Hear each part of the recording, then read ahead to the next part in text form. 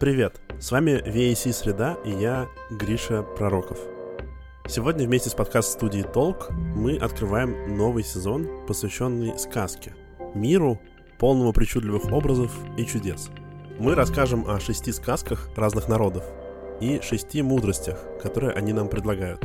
Чем наполнен этот волшебный мир? Какие ценности хранит в себе сказка?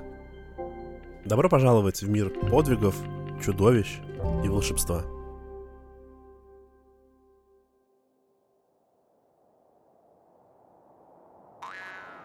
Ару Мёндюр.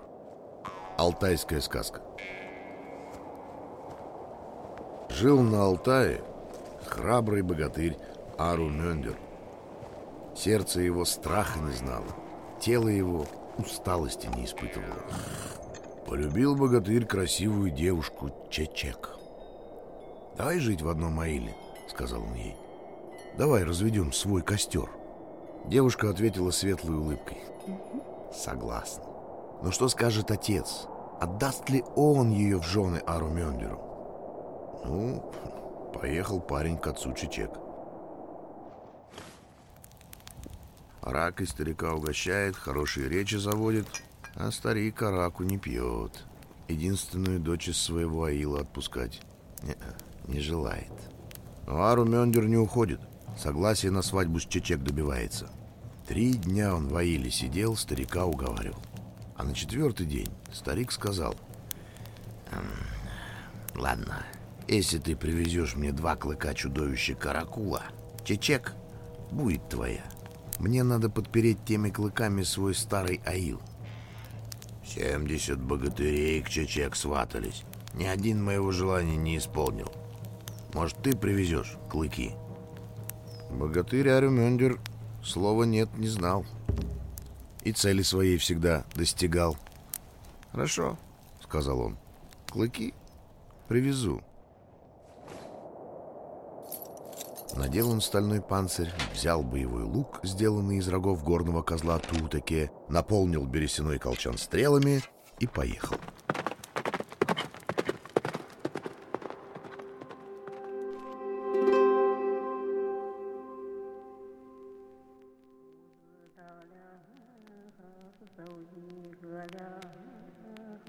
Сегодняшняя сказка алтайская.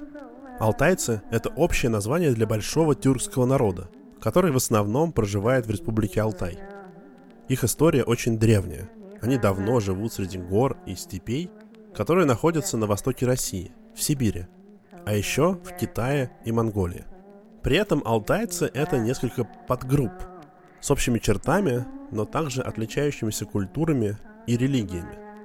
Например, часть из них исповедует вариант шаманизма, а часть – буддизм.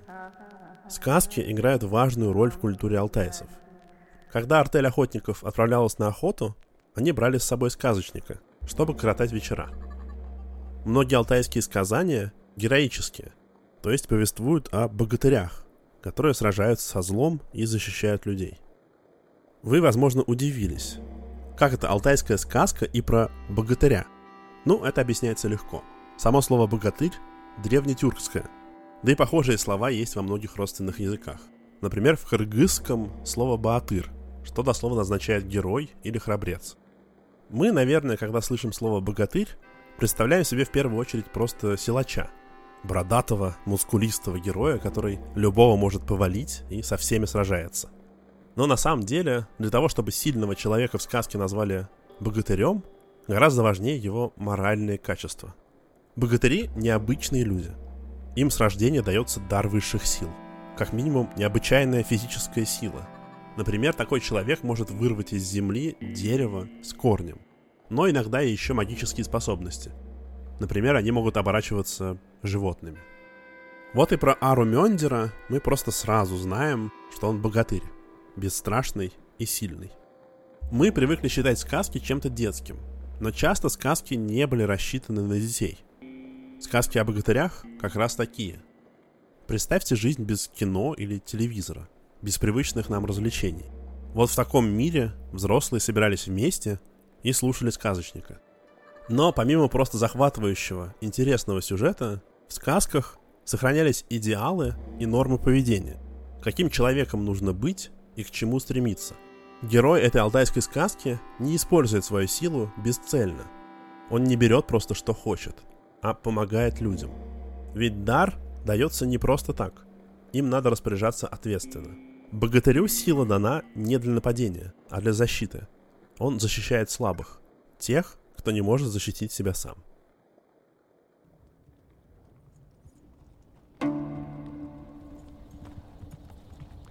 Вот по широкой долине, над которой сорока не могла пролететь, богатырь промчался.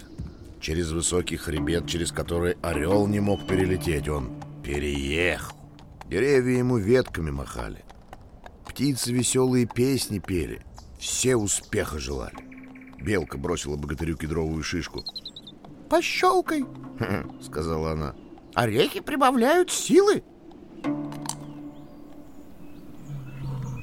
Медведь показал ему лучшую звериную тропу. Вот тут хорошо проедешь. Каракулу сонного застанешь. Все дальше и дальше богатырь ехал. По сторонам зорко посматривал. Вдруг остановился конь и чуть слышно прошептал: «Вперед смотри!» Глянул Арумендер, а впереди Каракула спит.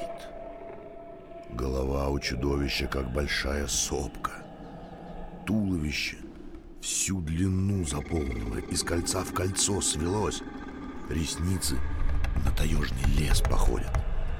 Храпит Каракула страшнее грома небесного, ужаснее каменного обвала.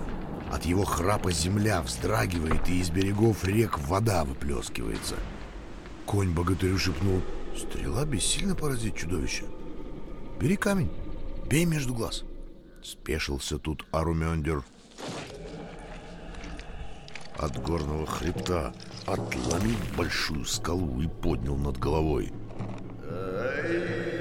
Громко крикнул он. Каракула, просыпаясь, сладко зевнул. Богатырь Арумендер увидел, как из одной челюсти чудовища торчат кости 70 богатырей, а из другой челюсти кости 70 богатырских коней. «Кто осмелился разбудить меня?» — проворчал Каракула, и один глаз приоткрыл. А глаз у него огромный, на бездонное озеро похожий, черный, как деготь. «Эй!» — крикнул богатырь громче прежнего. Каракула открыл второй глаз. Не успел он разглядеть противника. Скала обрушилась и глубоко вонзилась в переносье. У чудовища глаза лопнули, черными реками вытекли. Сердце на куски развалилось. И Каракуле пришел конец. Богатырь выломил у него 2 клыка, повьючил их на коня и поехал в свою родную долину.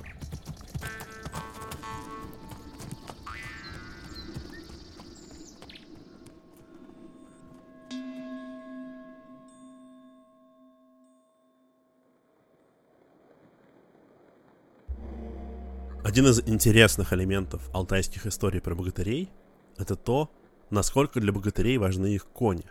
Обычно зооморфные персонажи в сказках герою или помогают, или вредят. И кони богатырей обычно верные помощники. Но в алтайских сказках они особенно важны. Ведь этот народ степной. Лошади для них играли важную роль. Жизнь кочевника зависит от коня.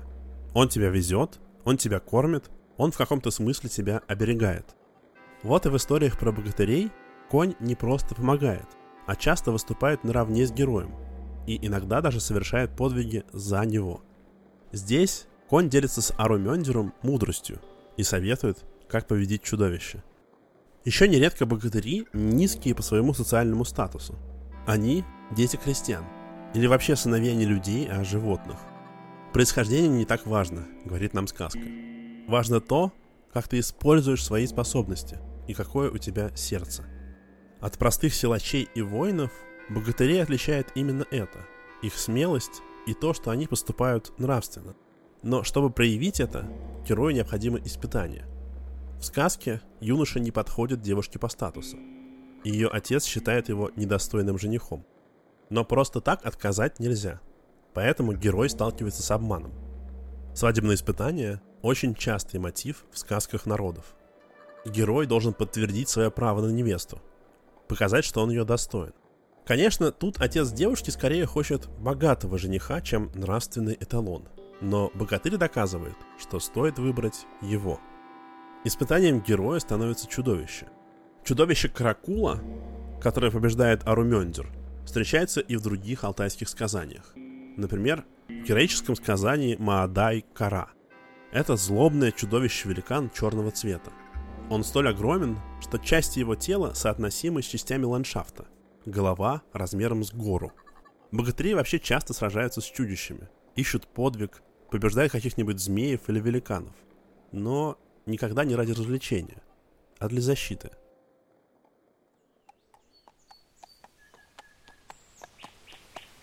Птицы над ним летели, весело посвистывая.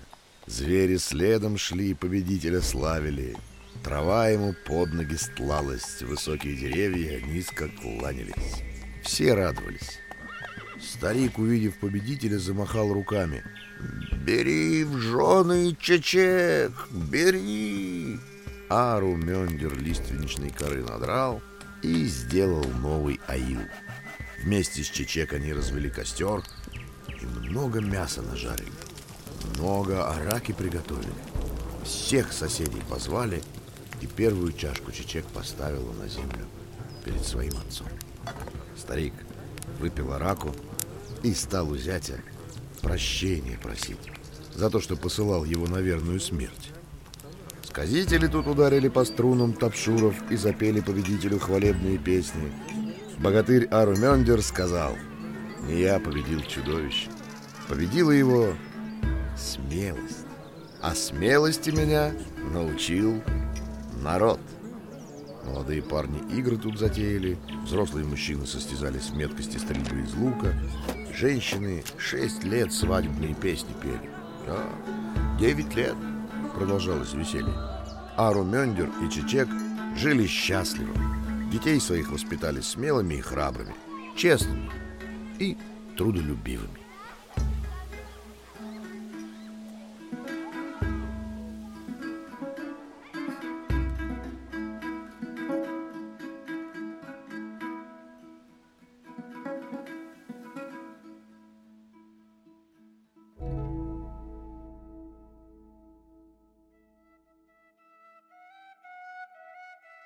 Сегодня мы воспринимаем сказки как что-то в первую очередь фантастическое, как выдумку. А значит, в них может происходить что угодно, и могут быть какие угодно герои. Но на самом деле они работают не совсем так. Они никогда не придумывают то, чего вообще не существует, а только усиливают, преувеличивают вещи и черты, которые есть в реальности. Вот и богатыри. Да, они фантастически сильные и выносливые, но в основе лежат просто люди. Конечно, чудеса привлекали внимание слушателей сказок. Ты сидишь вечером в тишине и внимательно слушаешь про людей, которые выдергивают с корнем дубы, кидают стопудовые палицы, переставляют горы с места на место, и ты себе это ярко представляешь. Очень захватывающе. Но за всем этим кроется что-то обыденное, человеческое. Сказки про богатырей — это не столько сказки про трансформацию. В конце концов, мы уже с самого начала знаем про богатыря, что он богатырь, и он редко меняется в процессе. А скорее про то, что делать после, как поступать со своей силой. Но вот что, у нас всех уже есть эта сила. Да, богатыри в чем-то сверхъестественные персонажи. Они способны на вещи, на которые не способен простой смертный. Но их пример все-таки в том, как они себя ведут. Морально, нравственно. В каждом из нас есть какой-то дар, который отличает нас от других. И надо использовать его с отвагой и мужеством, отстаивать свои ценности, быть готовым столкнуться с чем-то опасным для тебя, защищать тех, кто слабее. Даже если ты не огромный и мощный богатырь, а обычный человек, в тебе есть своя сила.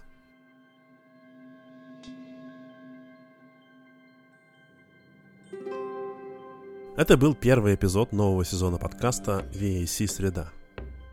В следующем эпизоде мы расскажем о другой жизненной стратегии – детской. узнаем, какую роль играл ребенок в сказочном мире и что сказка рассказывает нам о взрослении. Этот сезон подготовлен совместно с фольклористом Варварой Добровольской из студии подкастов «Толк». Текст сказки читал актер Алексей Розин. До встречи!